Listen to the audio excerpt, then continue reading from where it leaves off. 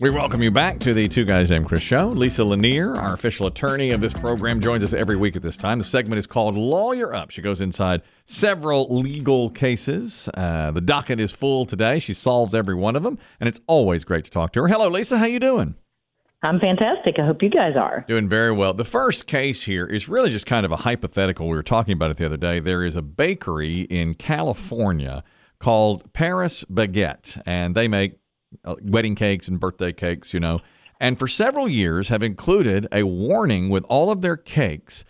Do not face plant someone into this cake, which I guess on social media, a lot of times now, if somebody is blowing out their candles on a birthday cake, you'll push their face into the cake. And of course, we've seen brides and grooms smashing each other. Generally smaller portions. Yes, yes. But the birthday smash is a thing. Well, the reason they have put warnings up is because when they transport one of their cakes, they put a sharp metal piece in the middle of it that can be fished out and not damage the cake for transport. Apparently, it keeps it solid. That's how we move Biggie, by the way. Yes. A lot of people don't know that. Metal piece in him. Yeah. And take him around. Okay. So, anyhow, they put this in their warnings. Our question was, let's say they didn't do that, and they didn't put the warning out, but they do use a metal piece in the cake for transport, and then somebody face smashes or face plants someone's face into the cake, and they're injured. Does that go back to the bakery, or common sense tell you that's not how you eat a cake? What do you think, Lisa? Well, this is actually, I think it's a chain, and so they're in multiple jurisdictions, and it kind of varies a little bit from one jurisdiction to the next, whether part of products liability, some states like California have a strict liability, but the fact that they're warning is it actually knocks out a whole prong of products liability, which is failure to warn. But in some jurisdictions, if you are using the product in a way that is not its intended use, then you cannot claim an injury from it. You know, if you were harmed because you were using it in a way that's not its intended use, that's considered unforeseeable on the part of the manufacturer. And so in a lot of jurisdictions, that will invalidate a product's liability claim. But I think because this particular instance was in California, if it happened there, then the bakery would potentially be liable. But here they've put that warning out there. Smart. And apparently this is a sharp metal spike that is a part of the board that the cake is on. It just keeps the cake from sliding around. Makes perfect sense. Yep. But but I think they are way on top of things. They must have good legal counsel. I was going to say, some lawyer told them you better put this in writing because people are smashing.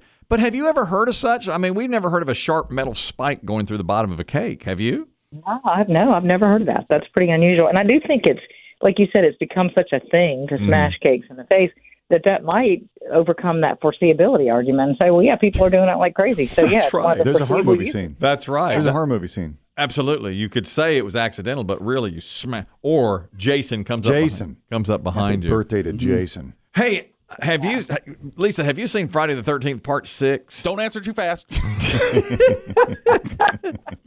I just watched it yesterday. I don't know. It's pretty darn good, I have to tell you. I need to watch it. I like horror films. I haven't seen 6 yet. I saw the latest Scream not long ago. Loved it. Scream. Oh, yeah. Scream is fantastic.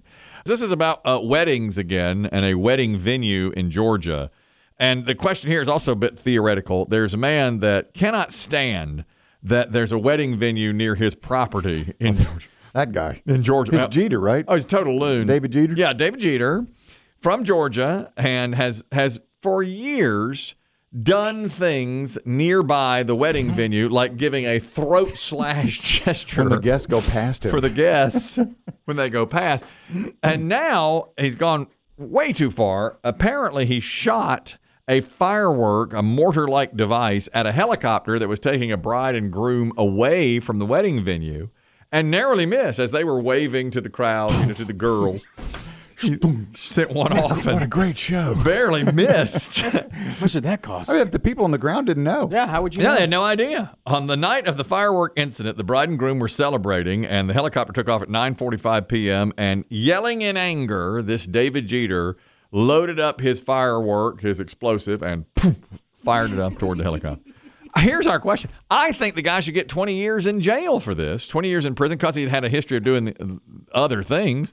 But Biggie, Chris, Tim, and Dave say that I'm naive, and he'll get like a year at most or 2 years. What are you thinking?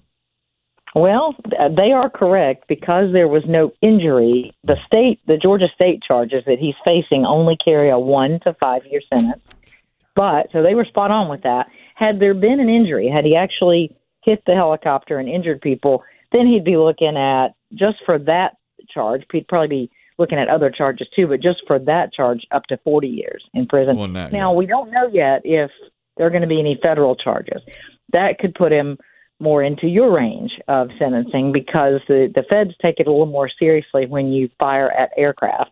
Yeah. And than the state of Georgia does. Yeah. But yeah, state of Georgia, what he's so far, all he's been charged with is this terrorist act in Georgia, which when it does not amount to injury, is only 1 to 5 years. So we'll see. A lot of times these folks end up being charged with federal offenses as well. So he could be in more trouble. In my mind, Excellent work.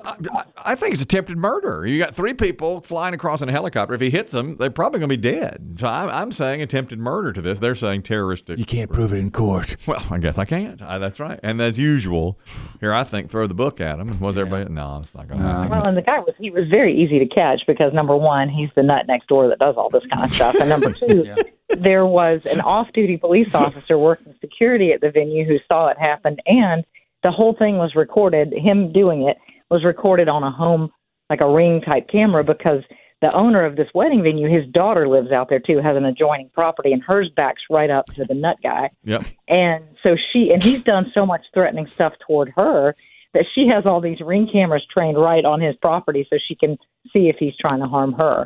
So she had him like dead to rights. Dead to rights. She corroborates he's a neighborhood nut. Yeah, Which right. lake would you rather live next to?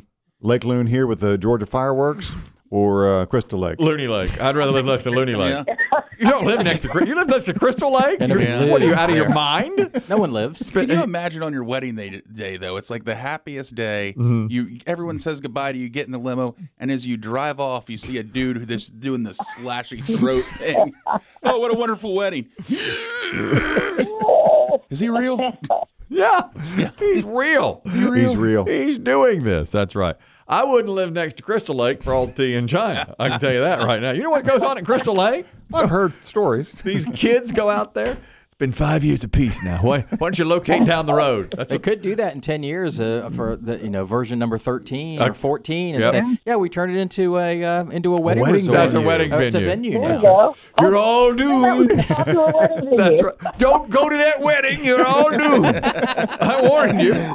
I warned you. Hey, that's Weather Dave doing the throat slash.